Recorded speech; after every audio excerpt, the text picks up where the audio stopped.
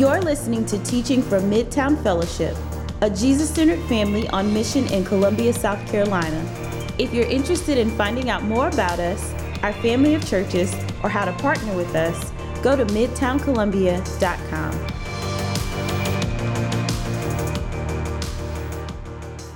Well, good morning. How are we? Are you guys awake today?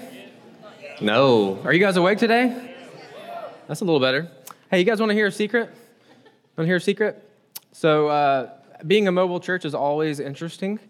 We had some technical difficulties this morning, and therefore, the person running our slides is back there. Can you believe that? Everybody say, "Hey, Abby." Hey, Abby. Abby, say, "Hey." So it's pretty dark back there. If she gets behind on slides, somebody just yell, "Wake up, Abby," and maybe she'll come to and keep going. Grateful for the ways that we all serve, including sitting behind the curtains back there. It's great. My name is Brandon. If I haven't met you yet, I'm one of the pastors here. We are in a series. We've been making the case that God's plan to bring his kingdom to earth is through spirit-filled, mature, compelling disciples of Jesus. We've been walking through the covenant practices of our missionary member covenant, which is what you agree to officially become a member here. So it's not all of us in the room, but it's a lot of us. And we've been trying to paint the picture of a baseline Christian maturity. And I would imagine that as we've covered different disciplines, there may be one or two that have stuck out that you feel pretty good with. You feel like you're maturing and growing in that area, but there also may be others where not so much. So some of you could go on a billboard about serving others. You serve every opportunity you get, and you would do anything for anyone, but you haven't cracked open your Bible in a month. Come to think of it, you don't even know where it is. You just thought, where did I put that thing? So different areas of strength and weakness hopefully are getting exposed. And our topic for today is interesting because I'd argue that as a group, we are culturally set up for this to be a collective weakness. There may be some of us for whom this happens to be a shining area of growth and strength, but I think the odds are stacked against us for that to be true of a lot of us. This is an area of maturity where I believe invisible forces around us shape and mold how we think about things in ways that are totally oblivious to us. So I'll try to prove that point to you quickly. I want to ask you a question, and that question is, what was the last thing you bought? Think about that for a second. What was the last thing you bought? Jog your memory, the last purchase that you made. And now I want to ask you, why did you buy it? What led you to that decision, and what was your reasoning behind it? Now, what if I told you that unbeknownst to you, that decision was shaped and affected by people you have never heard of? What would you say to that? I'm going to try to make that case for you. I'd also always heard thinkers talk about the consumeristic nature of our culture, and I always shook my head in agreement with that, but for a while that was a little cloudy to me. It's kind of like someone saying, man, our culture is so American, and I'm like, yeah, it is, but I also don't know what it would like for our culture to not be American either. And then I watched this fascinating documentary on YouTube called Century of the Self. Century of the Self. And it showed examples of advertisements from before World War I. And they were all utilitarian in nature. They were like, hey, did your shoes break? We have new shoes. Hey, did your car break down? Lucky for you, we make new cars. And they last a long time, so it won't break down again. The advertisements were very much so like that. And then there was a guy named Edward Bernays who actually was the nephew of Sigmund Freud. And he studied his uncle's psychology to determine what makes people do the things they do. And during the war, the Nazis used psychology. It was called propaganda, a way of manipulating people with ideas. So in the documentary, it shows Edward Bernays as an old man sitting around this table eating and drinking. And he says this, the quote's going to pop up on the screen. He said, I decided that if you could use propaganda for war, you can certainly use it for peace. Peace meaning business, of course. He goes on to say that the term propaganda had gotten a bad connotation because of the Germans, so he decided to use a new word. He came up with the term public relations. It was supposedly the first use of that term, but more accurately, it describes marketing and advertising. Then the documentary traces how he used these ideas to help companies shift their advertising strategies.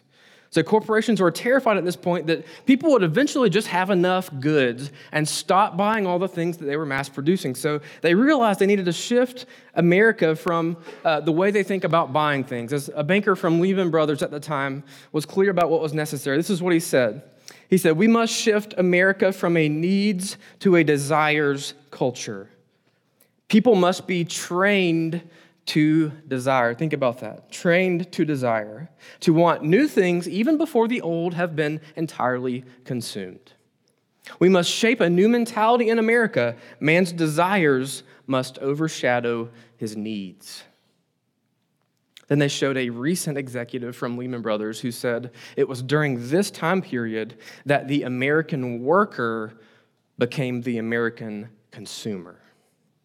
The American worker became the American consumer. And Edward Bernays continued to work with corporations to make this change happen, convincing an entire society that you don't buy things just for need, but you buy them because you desire them, to express your inner sense of self.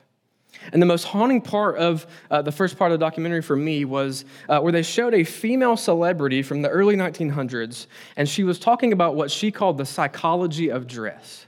And so picture this old black and white frame of this woman who is wearing this white shirt and gray skirt, and it looks just utterly drab, just grossly, utterly drab to any modern eye. And she's talking to women in the room, and she literally says this. She says, "I'm sure you all are interesting people, but you don't look interesting. Why do you wear the same clothes all the time? You all look the same. Why wouldn't you dress in a more interesting way to express yourselves and to show us who you are on the inside?" And when I watched this, I literally was like, oh my gosh, we got, y'all. Straight up, we got. So I'll ask you again, the last purchase that you made, why did you buy it? Do you even really know? Might there be hidden reasons and motivations unknown to you that people and corporations have been working to instill in you and me for generations? And isn't that a little terrifying? Your culture has fashioned you into a consumer in ways that are impossible for us to fully wrap our minds around. And here's the thing, being a consumer and having gratitude are at odds with one another. You can't be grateful for what you have and be eaten up with a desire for something new at the same time. You have to grow disdain for what you have to want the new thing. So consumerism kills gratitude and contentment. And I would argue that we have no idea how much joy is sapped from our lives because we've been turned into consumers by people we've never heard of. You can't be grateful for your blessings if your baseline identity is that of a consumer because you never have enough. You can't truly be content. You are always concerned with whether or not you'll have enough and whether you'll be taken care of and whether what you have is good enough to make you happy or to express your inner sense of self. There's a steady anxiousness and discontentment that simmers in your soul, and it breeds anxiety by its very nature. Consumerism and anxiety are inseparable. And I'd like to serve you today by showing you how Jesus actually says you can be free. I want to help you step into some freedom today that my guess is has escaped you. And one of the solutions to anxiety and discontentment is generosity. Let me show you this. Open your Bibles to Luke chapter 12. Luke chapter 12. Abby, you still awake back there? All right, good job. Luke chapter 12, so give you some context for this passage. Jesus is teaching about money and possessions. And right before this in Luke, Jesus is talking to crowds, and he says that we should actively be on our guard against believing that life consists in the abundance of possessions, that more stuff equals more life. And he actually tells a story about a man who has a really good financial year and who stores up all of his extra resources. He hoards and keeps it all for himself. And then the guy learns the hard way that more money cannot actually guarantee what he thinks it can, because in that story, God looks at the man and says, "You fool. This very night your soul will be required of you. He did that to illustrate that money and possessions cannot be taken with us. They can't deliver on their promises ultimately. All right, let's read the passage. That sets up what he says here, starting in verse 22. And he said to his disciples, "Therefore I tell you, do not be anxious about your life, what you will eat, nor about your body, what you will put on. For life is more than food, and the body more than clothing. Consider the ravens, they neither sow nor reap. They have neither storehouse nor barn, and yet God feeds them. Of how much more value are you than the birds? And which of you by being anxious can add a single hour to his span of life? If then you are not able to do a small thing as that, why are you anxious about the rest? Consider the lilies, how they grow. They neither toil nor spin. Yet I tell you, even Solomon in all his glory was not arrayed like one of these. But if God so clothes the grass, which is alive in the field today and tomorrow is thrown into the oven, how much more will he clothe you, O you of little faith? And do not seek what you are to eat or what you are to drink, nor be worried, for all the nations of the world seek after these things, and your Father knows that you need them. Instead, seek his kingdom, and these things will be added to you. Fear not, little flock, for it is your Father's good pleasure to give you the kingdom. Sell your possessions and give to the needy. Provide yourselves with money bags that do not grow old, with a treasure in the heavens that does not fail, where no thief approaches and no moth destroys. For where your treasure is, there will your heart be also." So this is such a rich passage with 1,000 things we could say about it. But one thing I want to point out today in the context of our series is that Jesus here is talking to his disciples. So he shifts from earlier in the chapter speaking to the crowds about not hoarding up possessions to here talking to his disciples about their anxiety. It's an important point to note here. Now remember, many of the disciples had given up everything in their life to follow Jesus. Some of which had left houses and families and jobs and money, maybe even walking away with just the clothes on their back to follow this first century rabbi named Jesus. And Jesus looks at these men and women, many of whom have left everything, and he says, don't be anxious. Just pause there and let that sink in for a second, because can you see why they might be anxious? Can you see that? I certainly can. They now own very little to nothing. But then Jesus says, instead of being anxious, they should give more stuff away. Now be honest, does that seem unhelpful to you? When was the last time you were really worried about making ends meet, about having enough? And what would you have done if a friend came up and said, hey, don't be anxious, just give more stuff away? I think my response would be something like, oh, thanks. Are you this helpful to everyone? Or is it just me that gets to benefit from your helpfulness? You're a wizard. Jesus' solution seems so counterintuitive that it almost feels ridiculous. How in the world would giving away your stuff make you less anxious, especially if you don't have much? But I think he's onto something very helpful. So let's work back through the passage and see if we can track his logic. Back in verse 22. And he said to his disciples, therefore I tell you, do not be anxious about your life, what you will eat, nor about your body, what you will put on. For life is more than food, and the body more than clothing. So note the categories here. He's talking about food and clothing.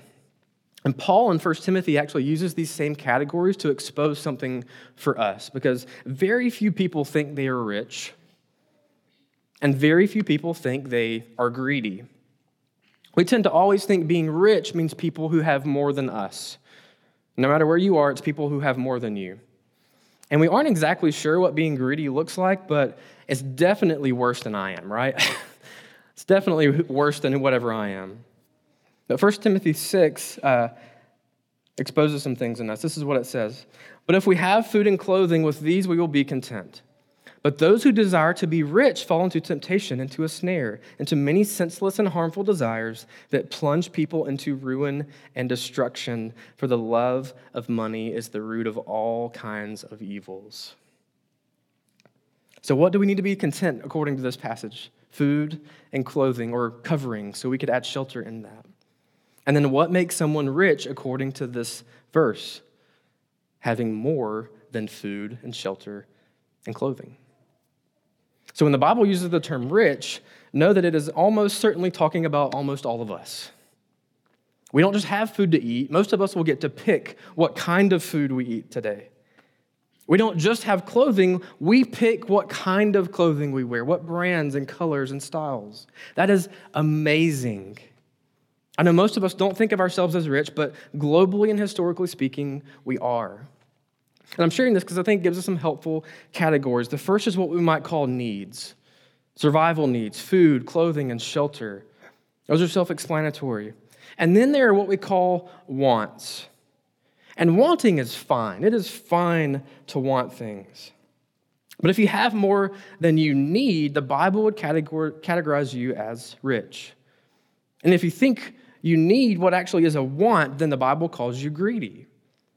In other words, my basic needs are met, but what I currently have is not enough for me, and I eagerly desire more. That is greed according to Scripture. Now, it's possible for you to show off your greed in greater or lesser amounts based on how much income and resources God gives you, absolutely. But that means it's also possible for someone to be very wealthy and express their materialism and greed in a larger way than you, but you are actually more greedy than they are. You just can't express it as well as they can because you don't have the money to do so. This is why Jesus totally disagrees with the common reaction that if I had more money, I would totally be generous. He says the exact opposite is true. He says, whoever is faithful in little is faithful in much. How you handle a little is the way you would handle a lot, according to Jesus. You are already showing what you would do if you had more resources. Another word the Bible uses for this is coveting. The concept is so foundational to life with God that it's one of the 10 commandments, thou shalt not covet. And coveting is living with an eye on what God has not given me, believing I could be content if only I had it. So needing is obvious, wanting is fine, coveting is terrible. It can destroy individuals and groups and whole societies and bring ruin and destruction, like Paul says in 1 Timothy. It's like cancer that will eat away at your soul. So it's critical that we learn the difference between those three things, needing, wanting, and coveting. And Jesus says here, don't be anxious even about your needs. Your need for food and clothing and shelter are legitimate. They are legitimate concerns. But he says, don't be swept away in concern about them. Pick back up in verse 24. Consider the ravens. They neither sow nor reap. They have neither storehouse nor barn, and yet God feeds them. Of how much more value are you than the birds? And which of you, by being anxious, can add a single hour to his span of life? If then you are not able to do a small thing as that, why are you anxious about the rest? Consider the lilies, how they grow. They neither toil nor spin. Yet I tell you, even Solomon in all his glory was not arrayed like one of these. But if God so clothes the grass, which is alive in the field today, and tomorrow is thrown into the oven, how much more will he clothe you, O you of little faith? So I don't know that these verses mean what we might think they mean, because usually when these verses are taught or read, they go something like this. It's like, hey, everything's going to turn out okay for us. Just look at the birds. Nothing bad ever happens to the birds. Look at the grass of the field and its flowers. Everything turns out okay for the flowers.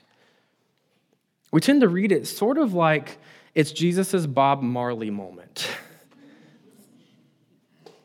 Don't worry about a thing. Every little thing is gonna be all right. Don't worry about a thing. Every little thing is gonna be all right. Totally didn't mean to do that, but I just did it. All right.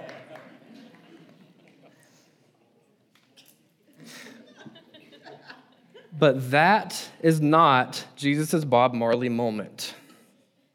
And I think we all know that Bob Marley not being stressed out had nothing to do with him trusting God, okay?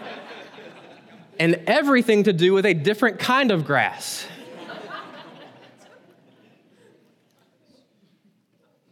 So Jesus is not saying that everything will always turn out all right.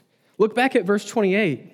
If God so clothes the grass, which is alive today and tomorrow is thrown into the oven.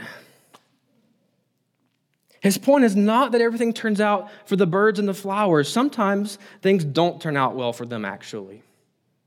His point is that God gives the birds and flowers everything they need to glorify Him. He's given them exactly what they need to do, what He designed them to do. And when their time is up, their time is up. So He says, who of you by worrying can add a single hour to your life? What a piercing question that is. Your days are numbered by God, and He will give you what you need to glorify Him with every single one of your days. Verse 29, and do not seek what you are to eat and what you are to drink, nor be worried. The word seek there has a really strong connotation. It literally means to demand or require, to make it your highest aim in life. It's the idea of demanding or requiring something in order to have peace. So based on that, can I give you an insight about worry and anxiety that I think is very helpful? Here it is. Your anxiety will always be proportional to how fragile your God is. Your anxiety will always be proportional to how fragile your God is. That's good, so you're going to want to write that down somewhere, okay? It'll always be proportional to how fragile your God is. So if temporary things are the most important thing to you, you'll always be worried because you can lose them. If your kids turning out okay is not just very important, but the thing you require in order to have peace, you will always be worried because literally 1,000 bad things can happen to your kid at every second. Your anxiety will be proportional to how fragile your kids are, and they are quite fragile. Some of us, me included, need to be freed by a slight twist on the verse we just read. Who of you by worrying can add a single hour to your child's life? If your career going well is the thing that you require in order to have peace, if it's God to you, you will always have something to worry about because you can always get fired or downsized or passed up for the promotion or just not get noticed. You can make a mistake and become the joke of the office this week. Your job is too fragile for you to seek it or require it for your peace. If you require your body and appearance to gain a certain response from yourself or others in order to have peace, man, are you set up for misery. You are set up for constant anxiety because your body is always changing and aging. And other people's responses and preferences are always changing. So if that's you, you will die 1,000 little deaths before your body becomes old and gray. If money is what you require in order to have peace, there will never be a cure for your anxiety. Because how much is truly enough for you, for your kids to guard against unforeseen circumstances? And what if there's a huge recession again? What if the stock prices plummet? What if there's a trade war? How big do the storehouses need to be when they can always get bigger? Your anxiety will always be proportional to how fragile your God is. So seeking or requiring any of these things in order to have peace is a recipe for anxiety. It is a death sentence for peace. Verse 30. For all the nations of the world seek after these things. This is what everyone who doesn't know God chases after. And your Father knows that you need them. So he's not saying these things aren't important. They are. It's just that they are too small to seek after. They're too small to demand and require for peace. And he's saying that your Father in heaven has promised to give you what you need to glorify him, whether you get those things or not. So there was a time in my life where I was completely free from worry. I mostly just floated about, never concerned about what bad things could happen tomorrow, never concerned about where my next meal was coming from, never anxious about if we'd have enough money coming in next month. I was 100% free from every drop of worry. I was also 3 years old. I was 3. And when I was 3, I can't recall having the slightest amount of anxiety about my life yet. I just knew that there would be food when I needed food. I just knew there would continue to be a roof over my head. And I knew that we'd have enough money to keep the lights on. I didn't spend 1 second being anxious over it. And you could argue that's because I was naive. You could argue that it's because I didn't know how the world worked and I hadn't been exposed to the brutal realities of adult life. And that might be true. But I would also point out that there's another reason for that too. And that reason is my dad was worried about those things for me. He was concerned about those things for me. My mom and dad were seeing to it that there was food on the table, that we did pay the rent, that the lights did stay on. My lack of worry was rooted in the fact that they were concerned on my behalf. And I had no doubt in my mind that I would be taken care of. So Jesus' argument for why we shouldn't worry isn't that there won't be concerning things happening. He does not say, don't worry because there's nothing to worry about.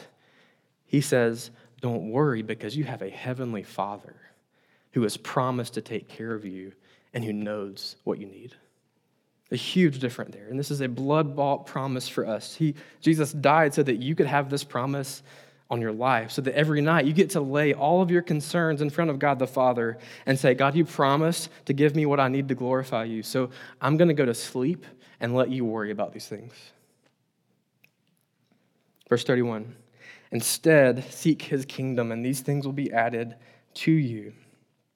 Instead of making your job, your kids, your appearance, or whatever it is, instead of making that your ultimate concern, make God's kingdom your ultimate concern. Instead of the primary thing being those things, make God's concerns the primary thing. Demand and require and insist on that. Make it your goal to glorify God with your life, for God's kingdom to become a reality here among us. And then we continue to see God's heart in all of this in verse 32. Fear not, little flock. What a beautiful phrase there. For it is your Father's good pleasure to give you the kingdom. So we were created to join God in his mission, to join God in his endeavors to push back darkness in our world. That's our purpose in life. And when that is what you care about most, it actually sets you free from worrying. And God wants you to be free from requiring small and non-lasting things for peace. And he wants to give you something permanent and secure, an unshakable kingdom. Because everything outside of his kingdom is fragile. Your savings account, your job, your kids, your appearance and health, all of those things are fragile, but God's kingdom is not. And ironically, when all we require for peace is that we are united to God through Christ and therefore living a life that will last eternally, that sets us free from worry because that is a certain, unshakable future. Because Jesus is going to build his church, and the gates of hell cannot stop him. And God will always give us what we need to glorify him. He will provide you with what you need, as well as give you his Spirit that enables you to fulfill your God-given purpose in your life. And no amount of good or bad circumstance will stand in the way of that. And that is what enables Paul to write the book of Philippians literally from a jail cell. And say, I've been hungry and well-fed, and I've learned the secret to being content in any and all circumstances. It's Christ who gives me strength. Even chained to a wall, you could not stop Paul because his kingdom advancing was the only thing he required for peace. There was a Romanian pastor who kept getting arrested for talking about Jesus, and he has this quote that I love so much. It'll be on the screen. He wrote this in a book. During an interrogation, I had told an officer who threatened to kill me, "Sir, let me explain how I see this. Your supreme weapon is killing. My supreme weapon is dying. Here's how it works. You know that my sermons on tape have spread all over the country. If you kill me, those sermons will be sprinkled with my blood. Everyone will know I died for my preaching. And everyone who has a tape will pick it up and say, I'd better listen again to what this man preached because he really meant it. He sealed it with his life. So, sir, my sermons will speak 10 times louder than before.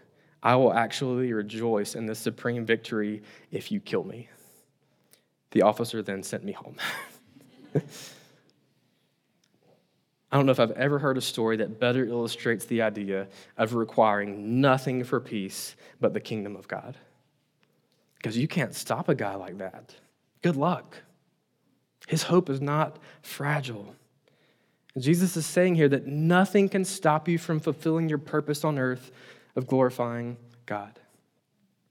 So there can be steak and ribs on the table, and you can say, man, how good is God?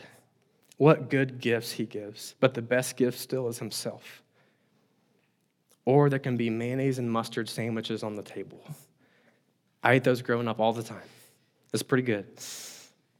And you can say, hey, steak would be nice, but I'm good. I'm good. Every breath I breathe is a gift of grace, and my real feast is coming in heaven. So I'm good.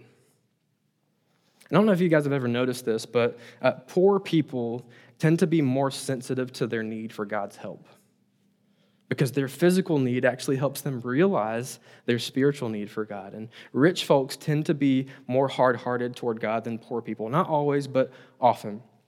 And I'll never forget some trips to impoverished countries. I got to go on to Mexico and Guatemala and El Salvador. And as a college student, I had this sharp realization working with some of those groups that some of those people there living in those conditions seem more grateful and content and joyful than most of the people that I knew. That was shocking to me. Even their kids running around with old clothes and tattered soccer balls seemed happier than the kids I knew back home. And if you've never heard a genuinely poor Christian in a context like that pray over a meal, watch out for the tears if you ever experience that. They are more grateful for that food than I've ever been about anything in my life. They pray and it's just like, God, you did it. You're amazing. You gave us food to eat. This is incredible. There's a childlike dependence and joy there. And we as a culture have the least amount of lack as any culture ever, yet we often sense profound lack in our lives. And it produces this rampant discontentment and restlessness and anxiety in us. 1 Thessalonians 5:18 says this. It says, give thanks in all circumstances, for this is the will of God in Christ Jesus for you. And I would argue that the cause of all of that restless discontentment is from us actually reaping the accumulated consequences of refusing to obey that command. Refusing to obey the command to give thanks in all circumstances. We disobey that command to our own detriment, and now we operate out of a great gratitude deficit. Because when you exist as a consumer and you fail to truly give thanks for what you have and grow contentment, the compound effect of failure to give thanks over time causes you to only see what you lack. It's all we can think about and see, what we don't have. So I don't know what your level of income is, but what I do know for sure is that God gave you that money. Whatever you have, God saw fit to get that to you. Do you know why? Because he wanted you to have it. That is the calling he put on your life. He chose you to be rich. He chose for you to be born into the family you were, with the capacities and opportunities that you have in the society that you are, so that you would be rich. And he wants you to enjoy that. But he also wants you to be grateful for it and not greedy. He wants you to learn how to give thanks in every circumstance. And he wants you to be generous because you know he is the one who actually takes care of you. All right, we'll wrap up the passage here. Verse 33. Remember that Jesus is talking to his disciples, again, about their anxiety. Verse 33. Sell your possessions and give to the needy, and provide yourselves with money bags that do not grow old, with a treasure in the heavens that does not fail, where no thief approaches and no moth destroys. For where your treasure is, there will your heart be also. So here Jesus crystallizes this truth at the root of all we've talked about this morning, that where your treasure is, there your heart will be also. Where your wallet is, there is your heart. That's what your heart loves most. That's what your heart is most attached to. That's what your heart most believes is going to fix you. That's what you're seeking after and demanding. That's your fragile God. And his disciples would have put this instruction together with what Jesus told the rich young ruler. Because there was this wealthy young religious man who came to Jesus and wanted to know what he needed to do to enter Jesus' kingdom. And Jesus knew that his money was his God. So he looks at the man and told him, go sell everything you have. And the guy in the story walks away sad. And in case you're thinking that Jesus was a little harsh there, remember what we have covered this morning. Jesus was not trying to encumber him with a burdensome request. He was trying to free him. This man walked up to Jesus, and it was like he was invisibly carrying all that he owned, all of his money and all of his possessions, all the things he's been gathering to ward off fear. Fear of being without, fear of being insignificant in the world's eyes, fear of being out of control.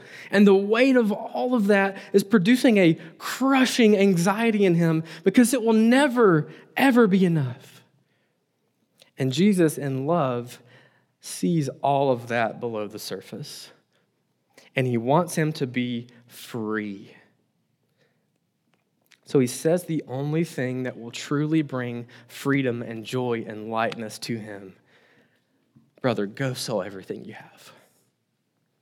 It was the most loving thing he could have possibly told the man. And instead of trusting and repenting, instead of laying all of his hard-fought burdens down, he walked away sad. He walked away carrying all of the anxiety he walked in with. So if you struggle with the area of generosity, if it's an area of weakness for you, I don't want you to see this as some unreasonable or burdensome request. I want you to feel the invitation with the same tone that verse 32 reads. Fear not, little flock, for it is your Father's good pleasure to give you the kingdom. Your Father in heaven wants to teach you that you can trust him. He wants to free you from the fear and anxiety that over-attachment to money creates in your heart. In his abundant goodness, he wants to give you the kingdom, eternal joy and peace and lightness that comes from a healthy detachment from stuff and a healthy attachment to God as Father. But just like the rich young ruler, he can't give you the kingdom if your arms have a death grip around all that you own. And he's given you a method to change what you care most about: generosity. Because when you start to give away what you think you need, you realize you don't need it after all. When you start to give away what your heart was over-attached to, your heart learns that it can thrive without that thing. You realize that your thoughts and values about money were shaped by people like Edward Bernays, people that do not have your best interest in mind and want to profit off of your anxiety and addiction to buying. Jesus wants to free you from all of that. So with all that said, I want to wrap up by telling you how God has gone about doing this maturing work in me and freed me from a lot of my anxiety around money. I told you earlier that when I was 3, I didn't have a care in the world because I trusted that my parents were going to take care of everything. Shockingly, I didn't stay 3. And from a young age, not much older than 3, I have always had an anxious personality. And from early on, money was a big branch that my tree of anxiety grew on. I never went without food or shelter in my family, thank God. But early on, I came to believe that resources were scarce and you had to work hard for them. And I'm incredibly thankful for the ways I was raised because I believe it produced gratitude and work ethic in me that I'm thankful for. When I was about 13 or 14, my parents basically said, hey, if you want money to do anything, you're going to need to get a job. So I did. I worked at a car wash first. I worked in a cotton mill all through high school. So when I talk to a 23-year-old who's never had a part-time job, I'm always like, let me tell you about high school for me. Let me tell you about high school. School till 4 o'clock, football or baseball practice until about 7, and then to the cotton mill until about 11, and then home to do my homework after that. And to be fair, I only did that 2 or 3 nights a week, but I don't tell them that, of course, right? It's my version of walking to the school in the snow, uphill both ways, okay? Don't take that from me. But money was always a precious resource to me. And I remember from an early age, when I would get money for my birthday even, my mom would tell me, hey, I think it would be good for you to learn how to tithe off of that $100 bill you just got. And I'd be like, but Mom, then I'll only have 90. And she would say, I know, that's good for you. It teaches you that God's going to take care of you. But it was always a struggle for me. And I'd do it sometimes, and then other times I'd be like, and I only made $60 at the cotton mill this week. I can't give 6 away. I can't do that. And my soul would just crumple up with anxiety. And as I got older in late high school and college, I watched severe financial hardship hit my family, and that made things even harder for me. As I got married and we contemplated starting a family, we got into a rhythm of giving 10% to our church, and it wasn't always easy, but I saw the tentacles of my worry and anxiety kind of loosening a little bit.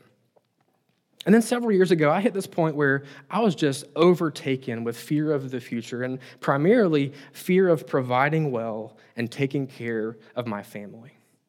That has always been a crippling fear for me.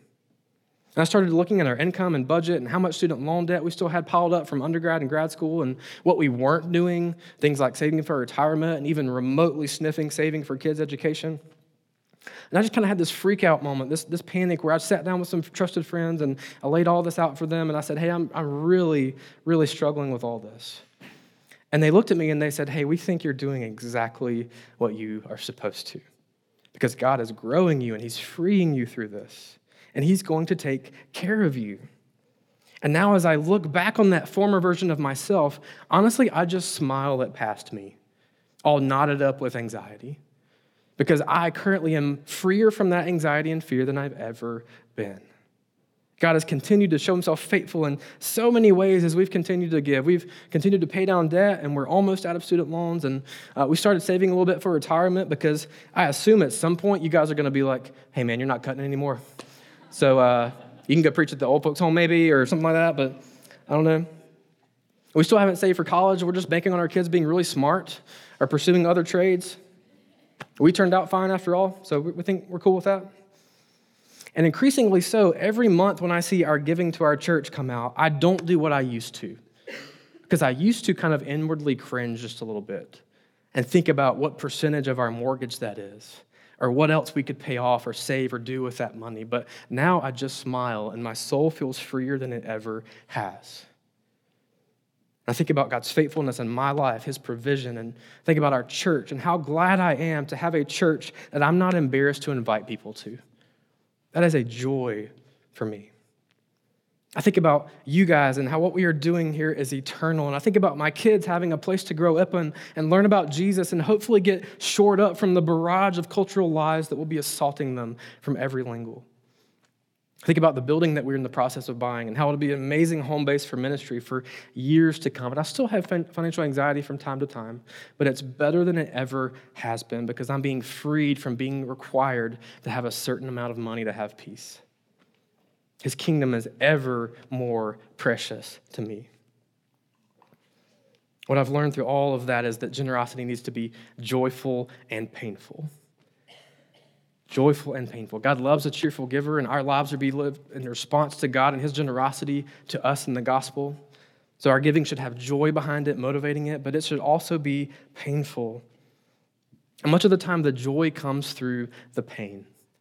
The painful part is how God grows us. So our standard of giving should be that we give until it hurts. We give in such a way that our standard of living is impeded by it. So if a person who's not a Christian makes the same amount of money as you, you should have a lower standard of living than they do because you are giving away money that you can't spend on yourself. And then lastly, generosity needs to be planned and spontaneous.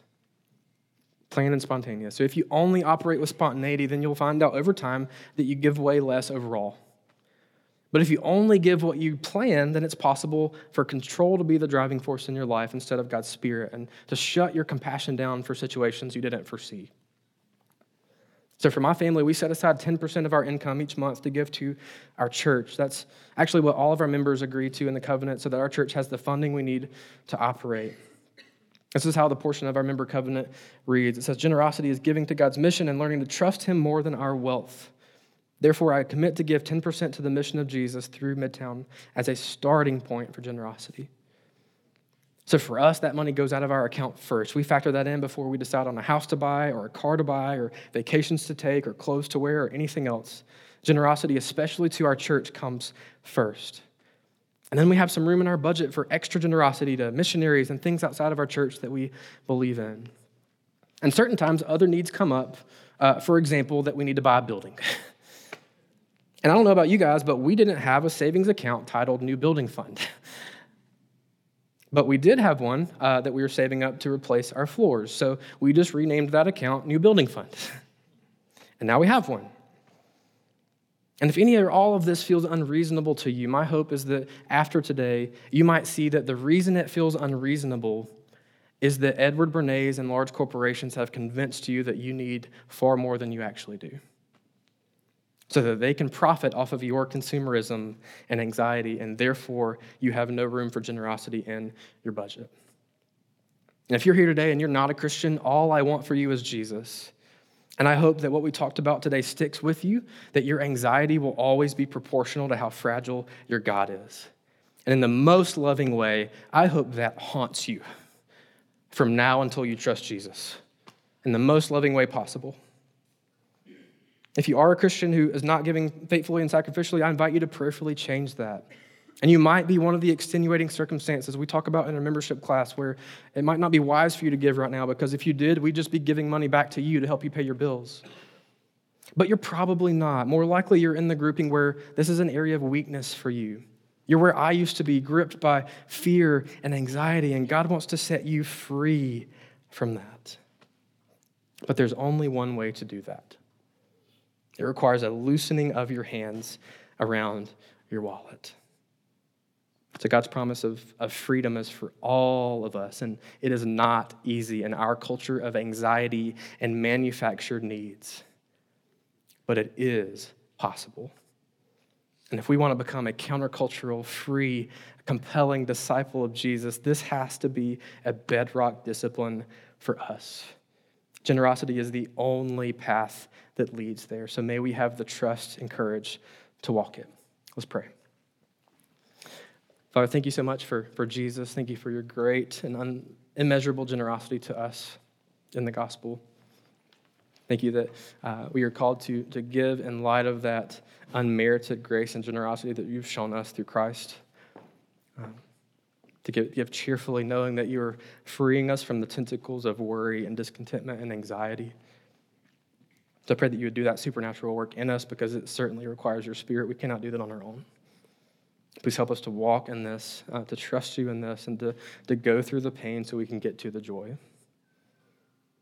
Thank you for being our Father in heaven who knows what we need even before we ask, and who always commits to giving us everything we need to glorify you in each of our days.